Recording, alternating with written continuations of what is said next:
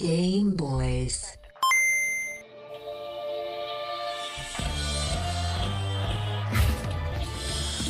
All right. News, politics, gaming. Welcome back to Real Time with Game Boys. Wow, what a beautiful audience. What a beautiful audience we have here tonight. Hey, wow, it's good to be here. It's good to be on stage. How's everybody doing tonight? I'm joined tonight. We have New York Times bestselling author Forrest on the show, writer of The Princess Peach Question, and we're going to be getting into that later.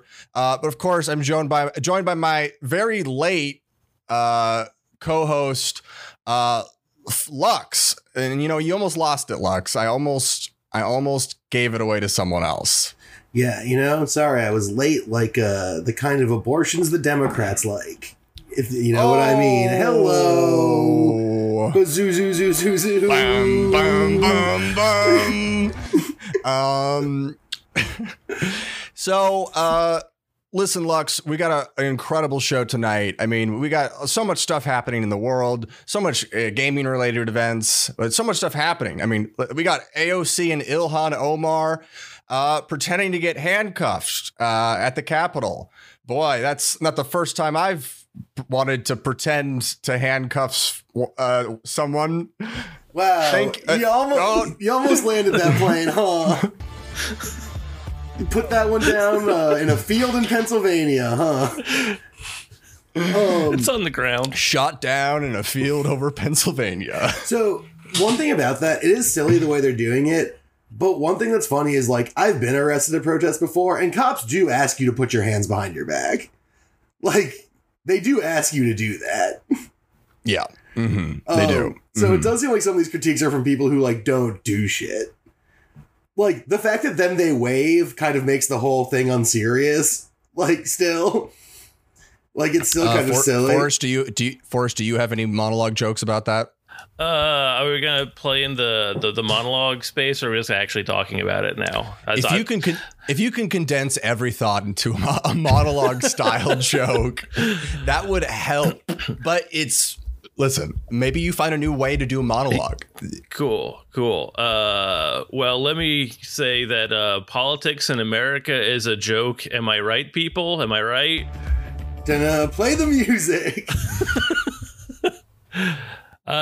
Yeah, I don't know. I mean, it seems pretty performative, but it's a pretty large part of national politics, actually. And I'm not saying to be like, it sucks in national politics so performative, but like, it's just kind of how it partially is. I don't know. It's definitely antics, but I don't get particularly bothered by antics, I guess. Yeah, you know who's more popular than any of these damn politicians is Dua Lipa, and she loves to perform. Am I right? Okay.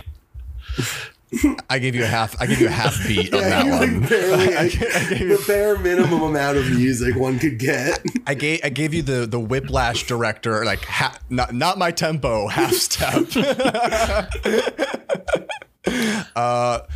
Forrest, what else is happening in the news? I mean, hey, we got Joe Manchin over here. Take my Joe Manchin, please. Hey, folks, have you checked your Joe Manchin? Because he's running. This is the best politics podcast out there. Is your Joe Manchin running? Because you better go catch it. Because you better shoot it in the head. Yeah, if Joe Manchin's running, let's let him go. Chase him into the ocean. The Biden administration did like the world's shortest test balloon on declaring a climate emergency today. Like around like 1-ish, there was a thing that was like, they're thinking about declaring climate emergency. And then by like 2, they were like, they're not going to do that. Like it was the least fucking effective test balloon of all time. They said the balloon got stuck near the AC vent and just kind of swirled around there. Yeah, exactly. Yeah, got caught in an updraft and floated into space. I mean, this is really the sort of legislative edging we've come to expect from the Biden administration. Yeah, but this was less like edging and more sort of like they just sort of left. Like, it wasn't like they edged someone to completion. It was like they started and they're like, oh, I gotta take this call. And then That's like got in their car and drove home. Lux, that's the thing about edging, Lux. You don't take them to completion. No, you do eventually. You don't. That's right. No, not necessarily. That, you get a second guy in, and they come in to finish the job. Yeah, it's a union thing. It's like lights. Yeah, like I can't touch the lights. I can touch the camera. It's like this when they're edging. They're like, look, if you want to be edged to completion, you have to vote in November. Right. Bro, hit the music. Oh no, I'm behind. Wow, so we've got an incredible show this evening, and that was our monologue section. Folks, welcome back to HBO's Real Time with the Game Boys. I am Griffin, joined by Lux, and of course, our wonderful New York Times bestselling author, Forrest, is back on the show. Hard to know where to begin. State of the world, state of games, state of the internet. Or just what's been going on with you, Forrest. Is there anyone that's been canceling you? Have you been trying to go to any college campuses and been rebuffed? Any kind of grievance or even whiny complaint we'll take.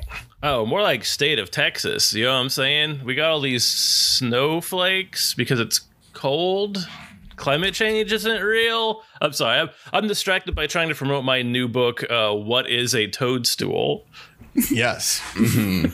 That's what is a toad's tool. Toad apostrophe S space TOOL. Yeah, it's a little, it's kind of a pun about the Mushroom Kingdom and the inherent contradictions inside of Peach and Mario's new ideological left fascist regime they've installed. Right. And for simply saying that and screaming at people in the parking lot, you're not allowed on several college campuses now. Yeah, University of Texas won't let me go there anymore, which is too bad because, they have the best food court in the university system. So I'm really going to miss that one. But welcome with open arms at the University of Austin. Yes, which is for sure a real place. I went to the building. They have a classroom. And one is all you need, ladies and gentlemen. You just need the one. That's university law. Hi, I'm Steven Crowder, and this has changed my behind. I've shit my pants. He's really good at that, though. I mean, I went down there, I said hi to him, we had lunch, and he did this make kind of a face after we finished our Wendy's and grunted a little bit, and then some handler came by and took him into the bathroom. It was a whole thing. Seemed very efficient. Lux, have you ever gotten to change Steven Crowder's mind? Yeah, actually, there was that time we did the fucking Starship Troopers video, and Steven Crowder went fucking nuts. What it should be is he should really commit to the premise more, and actually his mind should be changed at every idea. So he's just this writhing mass of conflicting ideas. You can't do that because that's Joe Rogan's corner. Right. Yeah, that's the real change my mind. That's the real, change my brain pattern. That's true. Yeah. Joe Rogan is like, I met someone new and all of my ideas are different now. My whole worldview has shifted because some guy told me about the hippocampus. Yeah, Joe Rogan's worldview is literally the thing he most recently heard. Well, Joe Rogan's hippocampus is exposed. You can poke it. That's why the show's so good. Yeah, there's a slot in the bottom of his mouth that goes all the way up into his brain. Oh, is that where it is? Because I was thinking more back of the head, more Matrix style. The big, thick kind of Cro-Magnon top of his head is actually a helmet, a flesh-colored helmet to cover up his huge swaths of exposed brain. Yeah, when he pulls it off, it makes a slurping sound, little strings of ichor. Yeah. Yeah. It's like if Darth Vader had appropriate sound effects. Oh, that would really improve Star Wars, in my opinion. Just a lot of squelches and squicks. Sorry, dude, your brain is really loud right now. As it turns out, though, I will have a take on this episode that will be cancel adjacent, and that's a preview for you. I'm gonna have some heat for you. That's exciting. Let's get there now so people don't listen to the rest of the show. Or is there a way for us to have the take come in a way where they can clip it out for the maximum like contextless moment? Oh, I'm sure they'll be able to. You can do it with anything. Also, if there's one thing that we've gotten good at since we added the soundtrack to the show, it's removing the idea of context from the podcast. Yeah, you have to give me like a sound bed of like the nuance of this take during while the take is playing to prevent it from being clipped, I guess. I'm gonna find the perfect copyrighted song to play underneath it so that people can't post it, because it's gonna be like, you're gonna be like, here's the thing about the Jews, and it'll be like, can you hear the airplanes in the night sky like shooting stars? Man, I saw a post today that was so funny. It was this person complaining about Star Wars in a way that made sense, where it was like describing a Star Wars plot in a way that was like rehashing old Star Wars movies, except they had this like other complaint, which was that for some reason in their fake Star Wars movie they're mad at, the main character was Jewish. They're like, and then the Jewish guy gets a lightsaber and he has to fight Yoda's grandson to stop the Sith from taking over. And then the Jewish guy hugs the guy from Fallen Order and the audience goes crazy. And it was just like, this is like almost a good post, but why did you make him Jewish? Yeah, define Jewish in that context. Yeah, I was very confused by this thing that I found. Maybe we can have that guy on, because we don't want to. We want to hear all sides of the Jedi debate. Both sides of the are Jewish people in Star Wars debate. The Jedi debate. Has there been one? Has there been a clear character? Oh no, I was thinking Admiral Akbar, but he's not a Jedi. That's what I was gonna say too, but I don't know.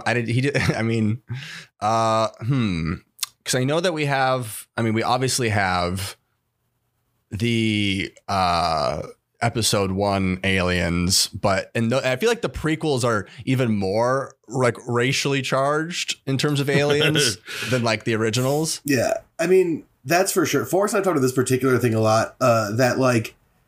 In the Clone Wars cartoon, they go really far out of their way to be like, not all the Watto people are like Watto. We're not saying that the space Jews are like that. And they go like really far out of their way to do that. But then in like season 4 or 5, they introduced the Banking Clan, which is just human looking guys with huge noses. And it's like, well, you really just undid all that work you were doing to un-racist Watto guys.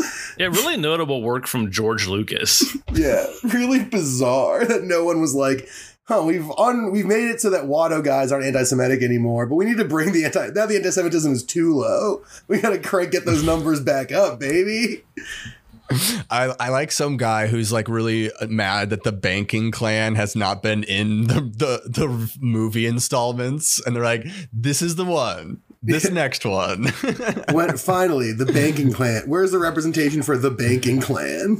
It's got a great name, but I don't know.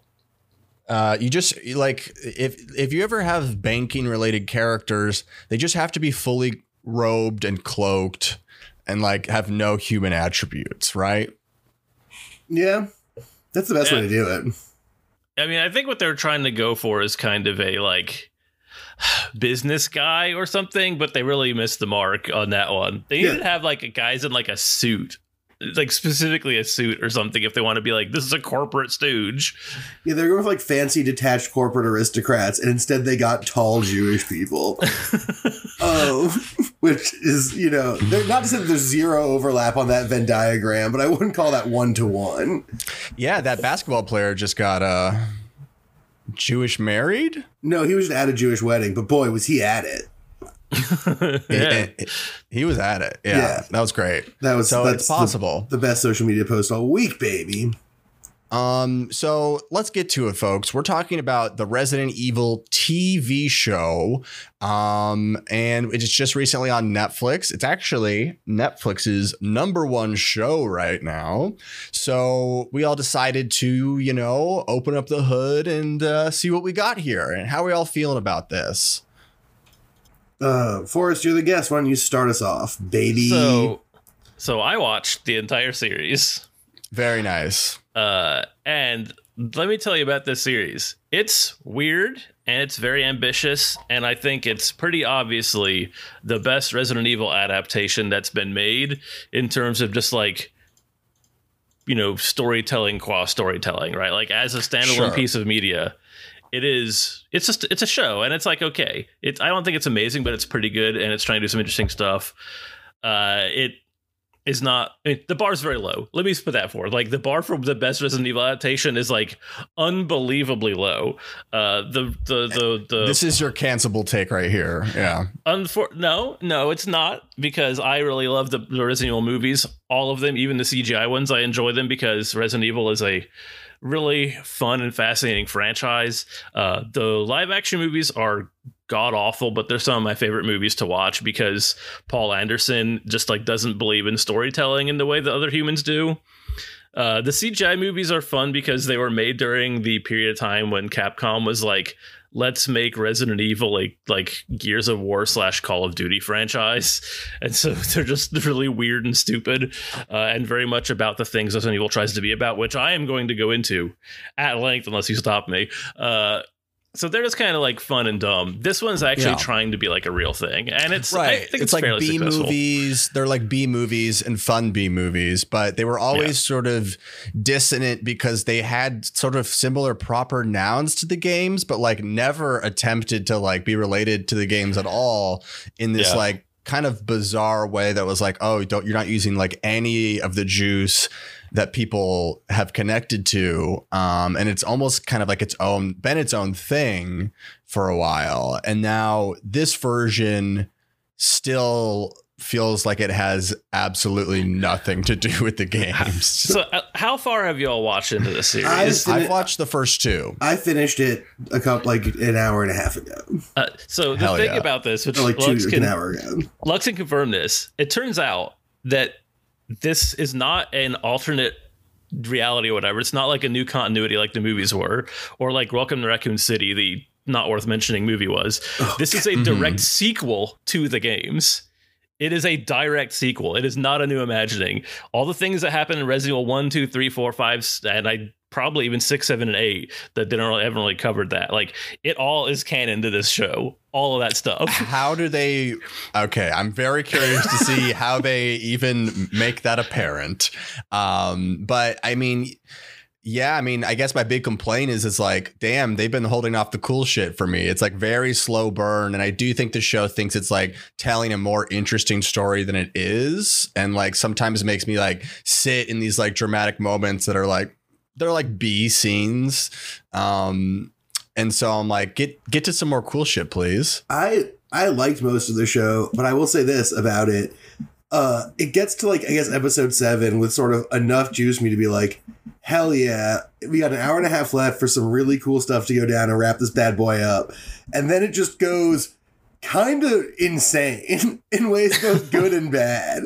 Like, it does not successfully land a lot of like the emotional stuff it's trying to do. It busts out some very weird sci-fi, some of which works and some of which is fully inexplicable. And like it's like one thing you mentioned, like using the characters, like Forrest and I talked about this before, that like the way they use Wesker doesn't really make any sense with the Wesker character from the games. But then for like 20 minutes in episode 7, it does make sense. But then they like switch that flip that switch off again, or like, never mind, it doesn't actually anymore. Yeah, it's the Wesker thing's weird. It gets so strange, and I love that. But like, yeah, there's stuff in it that is like super not what I would expect from the show that I liked, and then ways that it has this problem that is actually a big Netflix problem, which is that like it'll introduce a premise where I'm like, ooh mama, let's see where this goes, and then where it goes is the least interesting way possible. Well, it's Netflix. Yeah, it's like, it's very Netflix in that particular way. It's so Netflix in that they'll be like, what if a thing happens mostly? And then kind of like, this stuff doesn't really kind of all the way happen. Yeah. Yeah. I mean, okay. So, I mean, I want to talk more generally, and I think it's easier to talk about the beginning of the show more generally than like specifics at the end. Is like, they kind of split the story, at least in the beginning, into these two timelines. Oh, it's not just the beginning, buddy. It's the whole way through. Permanent. Right. Okay. Yeah, I'm trying to help the listeners right now. And you're helping. You little fucks that want to talk about the finale in ways they have no idea about. We're just giving some context clues. I also let them know that they can expect it to keep happening. So you're right. So yeah, there's two timelines. One before the breakout, with these two daughters of Lance Reddick who live in this like company town for Umbrella Corps. And then there's the like present timeline in the like post-apocalypse zombie world where one of the girls has like grown up. And I guess my initial take from the first two episodes is it feels like the past timeline and the present are like two completely separate directors. The performances, the cinematography are dog shit in the future apocalypse. the lead actress, the show opens on a tight on her face talking to like her husband on a call, and it is one of the worst performances I've seen on TV in a really long time. And then you'll cut back to like the kids and Lance Reddick, and you'll get like a well-performed, well-shot, well-executed dramatic scene. Then you cut back to the future and it's these awful shots. The bad guys show up, some fat guy with a beard's like and it's like, oh man, like the quality level is so different between the timelines. Yeah, the show kind of thinks that like in one timeline they don't have giant zombie fights and a huge blood budget, so they have to do a TV show. And then in the other timeline they're like, well, we have zombie budget and blood everywhere, so no need for a TV show here. Or competent anything. It's just really incompetent. What it feels like is that they're kind of aping a style of the live action movies for the future timeline part, which the two timelines are 2022 and 2034. So our present is their past and their past is our present. It doesn't matter. It's easily weird and jarring, and it's the worst part of the show. And it feels to me like it feels like they were making this show that is the 2022 stuff. Like it's the show they were making. And they were like, we got to put some fucking zombies in here. We need to have people fighting zombies and, huge monsters and liquors or whatever the hell. Like we need this stuff. So we should do this other timeline in the future where like everything is all shitted up and there's zombies everywhere and we can do all this stuff. And like, I don't know. I don't think they really needed to, honestly. Like they definitely tried to do a lot with like narrative and like thematic mirroring and like converging and diverging of the two different storylines and the two different like sections. But it's just so distracting to me. Yeah. I mean, it can be done. It's just like you have to make me care about the present timeline if the past one is going to be effective. And so because I don't care about the present apocalypse one, it's just the two timelines thing isn't working for me. Yeah. And it especially doesn't work for me, at least, in that like a big part of what they're trying to do with the future / present timeline is like be sort of kind of playing this base of like, is Jade, the main character, like, is her motivation selfish? Is it maybe bad that she's doing these things? Except the things she's doing are like trying to preserve humanity. And it's always like framed in this way where it's like, you just want to help your family and the people you care about. And it's like, right. But also like every other living person benefits from this. So it doesn't really feel as ambiguous as you want it to. Oh, I have a lot to say about that. Do you want to hear my thoughts about that situation? Sure. All right. So this is the deal with that. They're doing a parallel between like that and her dad, Albert Wesker, and Umbrella more generally, where I think a lot of stuff the show has to say about good and evil and like power and abuse is that like bad things happen when like good things are taken too far or done improperly. Like they're having a lot of conversations about like these people think, or at least tell themselves they're making the world better. Everyone keeps talking about like, I'm just trying to fix shit. I'm just trying to make stuff better for everyone. But it keeps making things worse in the long run. And the question of like, is your overweening ambition to try to like fix everything more of a problem than it is helping is like a discussion I want to have a lot. And they kind of cast Umbrella and like, I think by that sort of corporate and like sort of corporate power in general as being a failure to like properly mitigate like one's desires to do good, or at least like to weed out people who like lie to themselves about doing good when actually they're being selfish. And which that that's one of the things that makes this really different from every Resident Evil property, because Resident Evil in general is not having that conversation. It's not talking about like what is evil, but like good gone bad. Previous Resident Evil is like, what is evil, but a bunch of greedy shitheads trying to do eugenics. Yeah, it kind of does that critique of Umbrella, but then it contrasts that with Jade in this way that just doesn't add up, because Jade is like trying to like is unambiguously trying to help people, and other characters show up and they're like, it's selfish because your family is some of the people you would help. And it's like, that seems wildly unfair. And then it does kind of undercut this idea of like that this is all profit power eugenic stuff, because like it humanizes, it's doing this thing where like it wants to humanize Wesker, so it creates Evelyn as this evil corporate stooge stand-in for the company. But like that doesn't work when you have two stand-ins for the company and one of them is nice. Well, but that's what they're trying to do, though. They're trying to like, she's like the bad one and he's like the good one. Wesker is unambiguously a good guy in this show, except for like weird slices where he's not. But that's like other weird stuff towards the end of this. Again, he loves blood. It gets really How weird at the end of the season. I don't know what his deal is, but I know he loves blood, and that's a save the cat moment for me. Yeah, no, that's fair. And so like. They're just having a different conversation about good and evil, Lux. Like, all right, so here's the thing that in the Resident Evil games, what they like to do is those games, all the narratives are premised thusly. There's some sort of relatively naive outsider, usually in like law enforcement or like rescue services or something, or just like a helper, like by nature. And they don't know what's a helpful cop, or like a sister who's trying to find somebody. The cops have an interesting, complex place in Resident Evil lore, but there's always some kind of like ostensibly helpful like person who's sort of outside of the whole situation, who over the course of the game, you see how deep the rot goes, right? Like everything keeps getting peeled back further and further. And you see like how corrupt everything is, like how much this like corporation who is just like uncomplicatedly cruel and vile has like taken over and infested all this stuff. That's how Resident Evil games always tell their stories. This is different in that it shows you behind the scenes of the corporation, that's the thing they've never done before, because Resident Evil hasn't cared. They don't care about like why Umbrella or Tricell or whoever is doing the things they're doing, except in as much as to show like how the villains are like enacting their plans or whatever. But we're not given like a private look into like how difficult it can be to be a member of Umbrella Corporation. The games do not give a shit about that at all. They care about how hard it is to be someone affected by Umbrella Corporation's like malfeasance, and how much it sucks to be like a person in Raccoon City like killed by a zombie or whatever. So they're taking a very different tack, both in terms of how they conceptualize the evil of like corporations and like fascism, racism, eugenics, and like instead talking about like sort of the problems of corporatism in a more like, I guess I don't want to say sanitized, but less like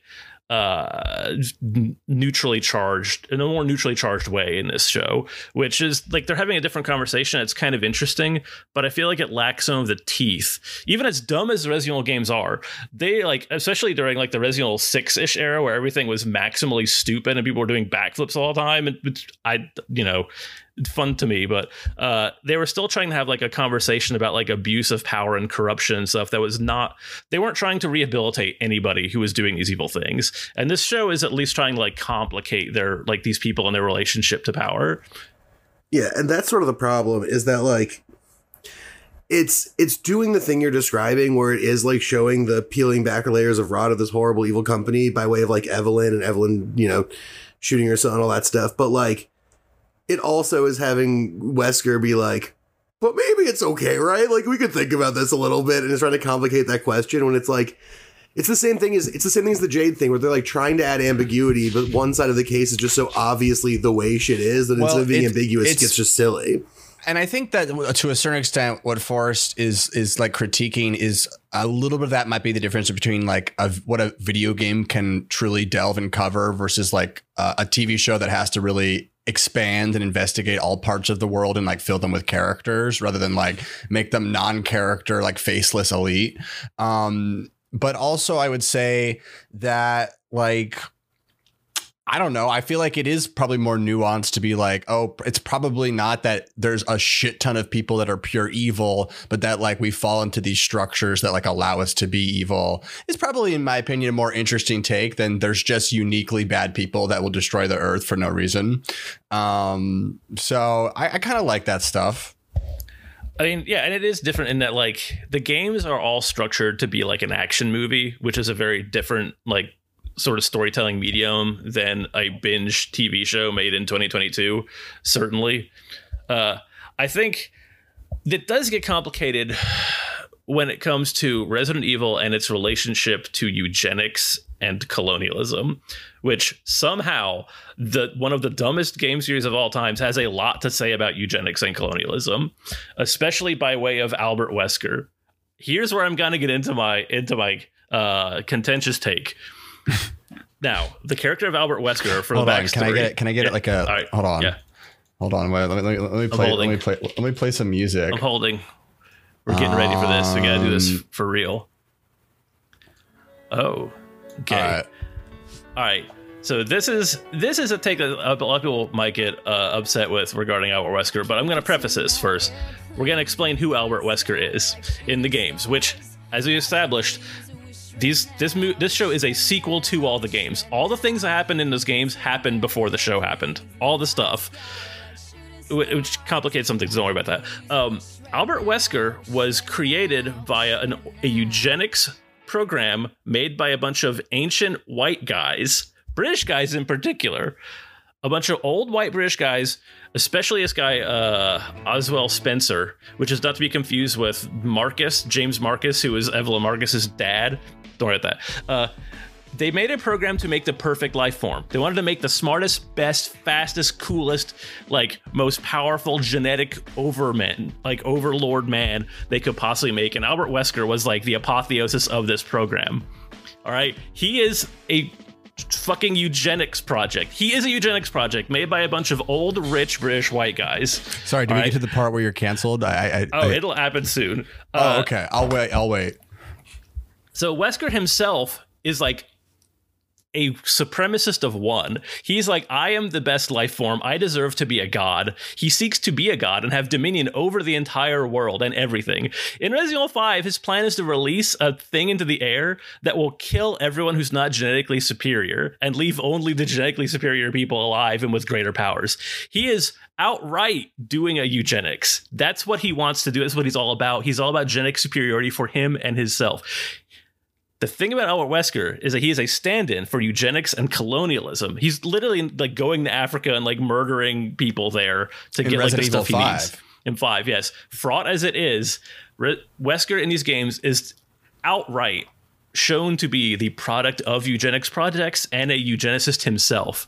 Mm-hmm. This is like tantamount to being a Nazi, right? He is like as close as you can get to being a Nazi without saying Nazi outright. And the only reason he's not a Nazi is because he thinks that other white people are also inferior to him. So was Lance Reddick at the Capitol on January 6th? And so this show recontextualizes that character from those games as being Lance Reddick the entire time. That guy was always Lance Reddick. And you might say, well, that's a little bit weird to have like the stand-in, the avatar of eugenics, and basically a Nazi to be played by like black actor Lance Reddick. Well, here's the quote. Here, I have a quote for you from Andrew Dabb, the showrunner for the show. All right, his name is Andrew Dabb. Andrew Dabb, D-A-B-B. Oh, Andrew Dabb on him. He says this about the fact that Wesker is a eugenics project and a eugenicist himself. The most genetic diversity is not found in Northern European populations. Let's just put it that way. This is still this character, but we are going to be bound by, I would argue, a somewhat old-fashioned view of this, and a view that is somewhat supported by the games, but not always. Because in the games, what matters is your DNA. What matters is on the inside, not the outside. Certainly, our Wesker gene edits his children to make them more perfect. It's a theme of the game, and it's something we're not leaning away from. But at the same time, we weren't going to let, I would argue, probably too specific definition or a definition we are bringing a certain amount of cultural baggage to that maybe isn't 100% supported if you really dig down into the games. TLDR, I love a Nazi. Yeah, there's further quote here.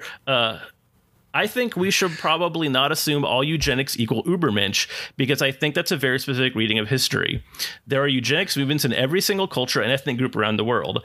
I think we need to be a little more global in our thinking about that, which is a way to say basically, I don't think the character, the OG character Wesker in our show is eugenicist, but he wants to create the perfect human. The perfect human probably does not look like the Ubermensch type if you just look at genetics as a science. What the fuck are you talking about? Right. Wait, so you're canceling him. This isn't a you getting canceled. It's a Forrest gets canceled because Forrest thinks they shouldn't have cast a black guy as the star of the show. But Andrew Dabb gets canceled for explaining in crazy terms why they cast a black guy as the star of the show. Andrew Dabb is saying, well, yes, he was part of a eugenics program to make the perfect Ubermensch, but they weren't being racist about it. Yeah, Griffin, how can you be disappointed? This is a double cancel.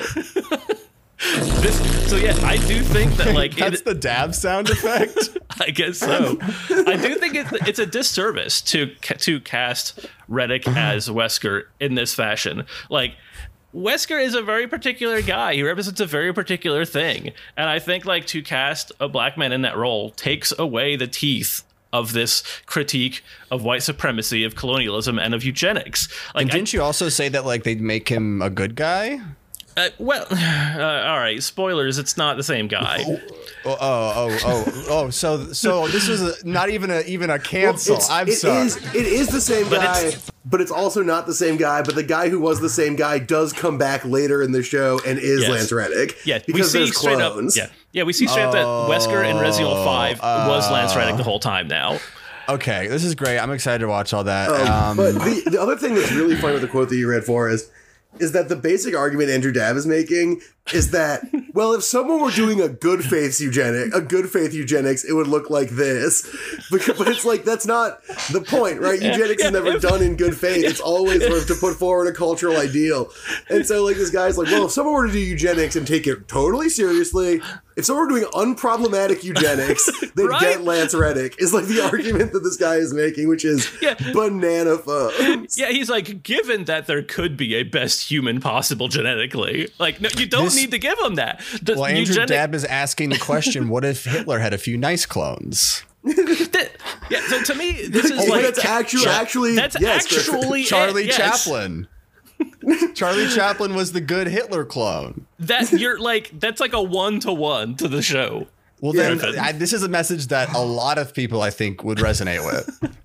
It's wild to me to be eugenics doesn't have to be racist. And I'm no, I kind of think it does, actually. It's at first, when we talked about this, I was I think the only problem here is that they're defanging the colonialism argument and making it a strictly capitalism argument about the way that you get subsumed by the corporation. That's what happened to Lance Reddick. But then when the clone shit comes into play, it just becomes what are we doing here?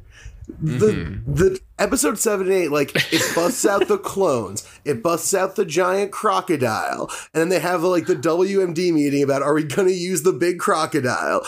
It gets so crazy at the end in a way that is not really earned by the show, and it's trying to pair these increasing 2036 nonsense stakes to these earlier emotional stakes that just do not land right. And so by the end, you're sort of watching these big action sequences, and then they flash back to be here's why you give a shit, and then here's why you give a shit scenes are as good as they could be, but they can never possibly do enough work to make up for how gibberish the future stuff is. And I'm saying this as someone who objectively loves the idea of giant crocodile. Yeah, and it feels really Netflixy of oh, there's so many questions. Don't you have questions? It'll be answered next season on Netflix's Resident Evil. Well, you could answer them now with another episode. No? Okay, it's fine, I guess. Yeah, and I guess my final thought on the show is that, well, why can't Resident Evil be creepy and spooky? Why is everyone going for this action-packed, Walking Dead, seen it before style? Why don't you take the budget you have and craft something smaller, spookier, and more haunting? I feel some of the Resident Evil games aren't action blasters, and those are my favorite ones. I just don't know why we keep on doing action that we can't afford and that we can't execute. Griffin, execute what you can do. That's a fantastic point. And I'm I want to talk for a second to expound on that, which is that in the games of Resident Evil, the zombies aren't zombies, all right? They're like not the real threat ever, and neither are even really the monsters. They're like a stand-in for corporate failures and for like apathy or inability to prevent like fallout from things, right? They're like an oil spill. And I think that this show is taking too many pages from the movies, because you shouldn't take pages from those movies. You just shouldn't.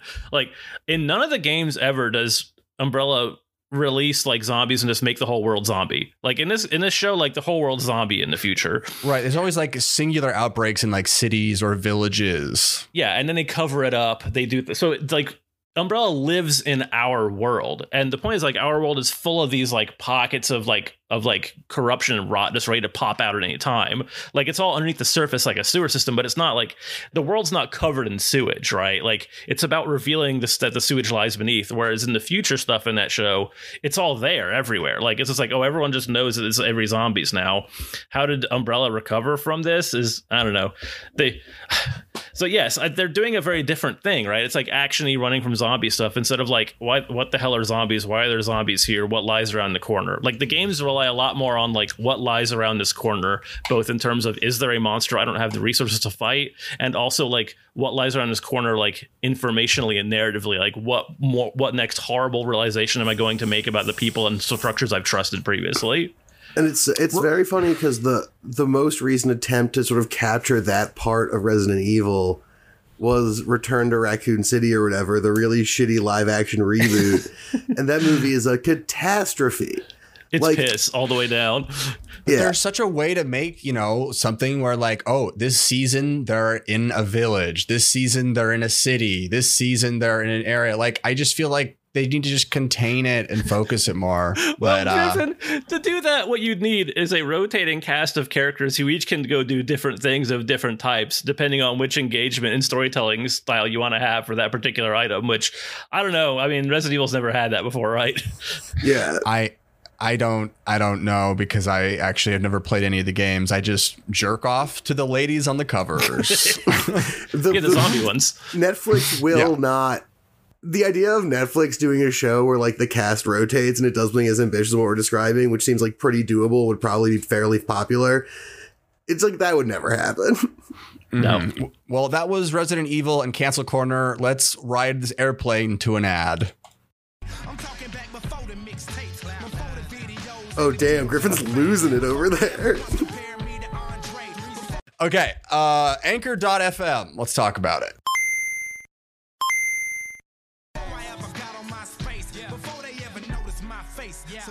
Okay, guys, it's the last 10 minutes where we talk about video games. Oh, it's 15 Holy minutes. Shit. Man, what's trending? That Stray game, that cat game. I knew it would be, popular. It has a niche. It has a very specific thing. People like cats, but I didn't know it would be number 2 trending on Twitter. Like, this is like Goose Game levels of hype over an indie animal game. And here's what I'll say out of the gate. It's not going to hold a fucking candle to Goose Game. Not in fucking hell. No way, no way. Well, I can say Porky's been playing it. Roommate Porky. They love it. That's the most predictable outcome and not really a barometer of quality in any meaningful way. That goose could kill that cat. I've been looking for this game for a while because it looks interesting and weird, and I love a kitty cat. You're probably right about Goose Game, though, because that's one of the greatest games of all time. So it's not necessarily an insult to Stray if it's not up to the level of Untitled Goose Game. I shouldn't be pitting these animals against each other. That's something that football players do. Yeah, on the soccer pitch. Yeah, they love to make animals play sports against each other. During halftime. It seems like a victimless crime to me. Yeah, it's great. Yeah, but you know what? The law's the law. Yeah. It's like, oh wow, now all of these animals have bonds and friendships. Oh no. Oh, the cat and the goose are friends now. But then you're gonna get the cat and the goose killing you instead of each other. That's the thing you gotta worry about. Sorry, you're under arrest for making these 6 dogs play soccer. You gave them little jerseys, and they've been doing a great job. And sorry, it's 10 years in jail. I come into like a dog adoption center with like full face tattoos, and I'm like looking at all the pit bulls and just tossing them a soccer ball. You're like, so who has the best dribble? Who's got the best? Yeah, who's got the best? Who's a team player? Yeah, you bring 11 dogs out and you throw a ball up and you're like, keep it off the ground. There's a hacky sacking that shit around. But yeah, so the game looked good. Yeah, Porky likes it. I'm probably gonna play it later today because you can get it on the PlayStation Plus thing. Wait, what? If you have you have to have high level PlayStation. Yeah, you have to Plus. have like premium or whatever. Oh, I don't it's have like premium. Yeah, you get the fourth level. It's the watering down of the PlayStation Plus brand. I used to have to just look what's PS Plus this month, and now I have to be like, well, what tier and what bullshit, and half the websites don't have the right information. It's a terrible new world. The version you're probably on is just the same as it ever was, basically. They just added on like you can get Xbox whatever service now. It's not the same for one big reason, because they used to put good games on there. Now those games go to the higher tiers and they give you absolutely jack shit. You know, like the 2 games that you didn't care about but you added to your library. Those are the only things you're getting for the base PS Plus price. Now that's the thing, like those premier titles. That shit's like 20 plus bucks a month. Well, they want to make you buy their higher version of it so you can play straight without having to like buy it in a store or whatever. So look at him. You're rationalizing a colonialist genocide. Hey, I was telling you what their motivation is. I didn't tell you should do it or not. Plus is, Griffin. Well, have either of you guys been playing? I've been playing a new game this week. Go for it. I've been playing Neon White. I finally got it to download. It is so fun. And the fact that it's only $25 is exactly correct. If it were more than $25, it would not be worth it because it's fairly shallow in a lot of ways. But all it is are these like speedrun first-person platformer levels where you pick up cards and the cards give you a weapon, but you can discard the cards to get to use a special ability once. So, like, you can decide, like, you know, you use an Uzi and then right before it runs out, you can turn into a bomb, or use a pistol and right before it runs out, it becomes a double jump or whatever. And it's just all about managing that resource and flipping between stuff and, like, moving through these levels as quickly as possible and fighting these little monsters.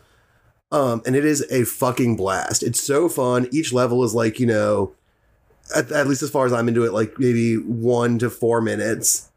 So you can just sit down and like play for half an hour, make a little progress, take a little break. And then all the character designs are really funny. Like it's weird and strange, and the world it's in is goofy. It's like Mirror's Edge, right?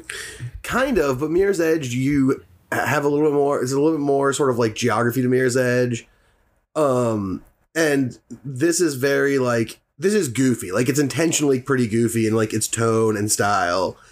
Like you're playing as like a dead guy who's, you know, working to help, you know, collect or kill demons and, you know, escape from hell or whatever, or like not go to hell or something. And you have these people, you know, who all also have demon masks. And they all have like very anime-y personalities. And in heaven, all the angels are kitty cats. And it's silly and goofy and it's fun. And it's a big recommend for me as far as a game to just play while you're like killing a little bit of time. So that's how I feel about Neon White. What if you want to kill a lot of time? I think you could do it. I just haven't had a lot of time to kill. You couldn't kill a lot of time if it was sitting in front of you, Lux. Yeah, yeah. I mean, you wouldn't know what to do with it. You would only partially decapitate time, and someone would have to clean up your mess. Yeah, I would really Yukio Mishima that time. Yeah, that's like, you know, I have this. It's fucked up because like, when a game's $25, I'm looking at it and I'm like, that shit's gonna break. That's gonna be like $9 soon. Like it's almost like when they don't hold the high price tier, like I know they're gonna falter sooner, which makes me feel like I'll play Neon White for like $12 soon. Yeah, well, I mean, I think it came out at $25. Right, exactly. So I'm like, when I see games that are priced that way, okay, I see what you mean. Yeah, you smell blood in the water. I'm circling the frozen ice sheet with the penguins. Yeah. So yeah, that's cool. I've been playing a lot more Star Wars MMO. The Old Republic. My review is pretty much still the same. It's like a 100+ hour KOTOR 3, like a modern KOTOR 3 that's just kind of hiding in plain sight that no one knows about. It's a total blast. I'm playing a sort of CIA Sith Imperial guy who's slightly overweight. That's a good storyline. And yeah, it's just an absolute blast. It's free to play. I really recommend it to anyone if they're looking for a little filler before some bigger games come out at the end of the year. Do you know, Griffin, I've played through all the storylines of the core game of that game and to some degree of the expansions. I agree with your take. Yeah. Tell me more. The multiplayer version of playing through the storylines and of like the core game especially is actually really fun. Like duoing it or whatever is really cool because you get to be in each other's cutscenes and stuff. I think it's actually a really good like 1 to 4 player like kind of PvE co-op game. But then you get to later expansions and they kind of like undo a bunch of that stuff and try to make it more like a standard MMO. So yeah, that's my question about it is like right now it's such an individual story experience. Like when you get to the expansions, does everyone go on the same story after that? Like, does your class story end after like a base amount of levels? Yes. Okay. Because I was like, there's no way that they can keep this going. Like, there's like 8 different, and like, so my other big question is like, I started a Sith warrior and I played for a few hours, but then I switched to the Sith Imperial and I liked that one way more. What is the quality level over the 8 stories? Everyone recommends Imperial Agent as the best one, but are there other ones worth checking out? So I think what they're trying to do with them is make there be like different flavors of Star Wars, right? Like the Imperial Agent is like super intriguey. And by the way, my Imperial Agent I made is a gray Ratataki, one of the gray guys, and he's like a big round guy.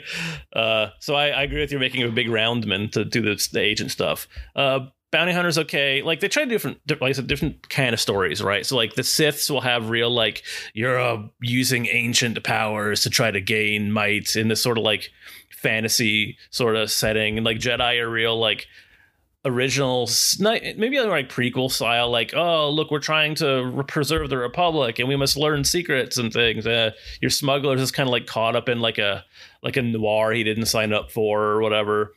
And your trooper is real, just like, hello, I am a trooper from Star Wars.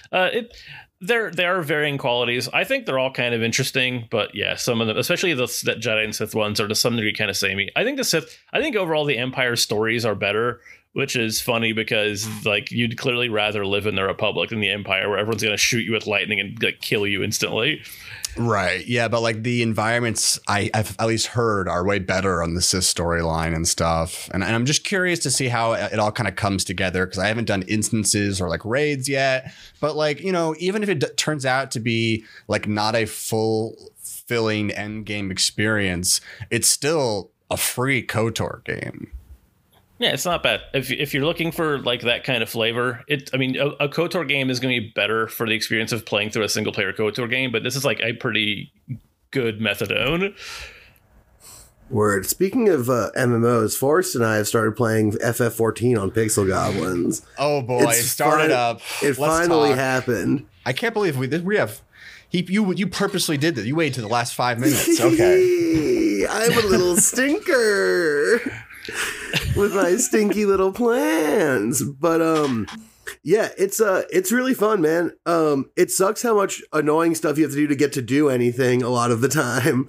But the parts where you do things are very fun. And the characters you meet while doing things are very fun. But the amount of sort of like kajiggering involved is a little bit annoying. But that's fine for me for 2 reasons. One is that I'll put up with it because the game is fun to play. And 2 is that Forrest likes doing that kind of shit. So when we're off stream, he's just going to do that shit for the character anyway. So I don't have to worry about it. Yeah, you just go from story to story.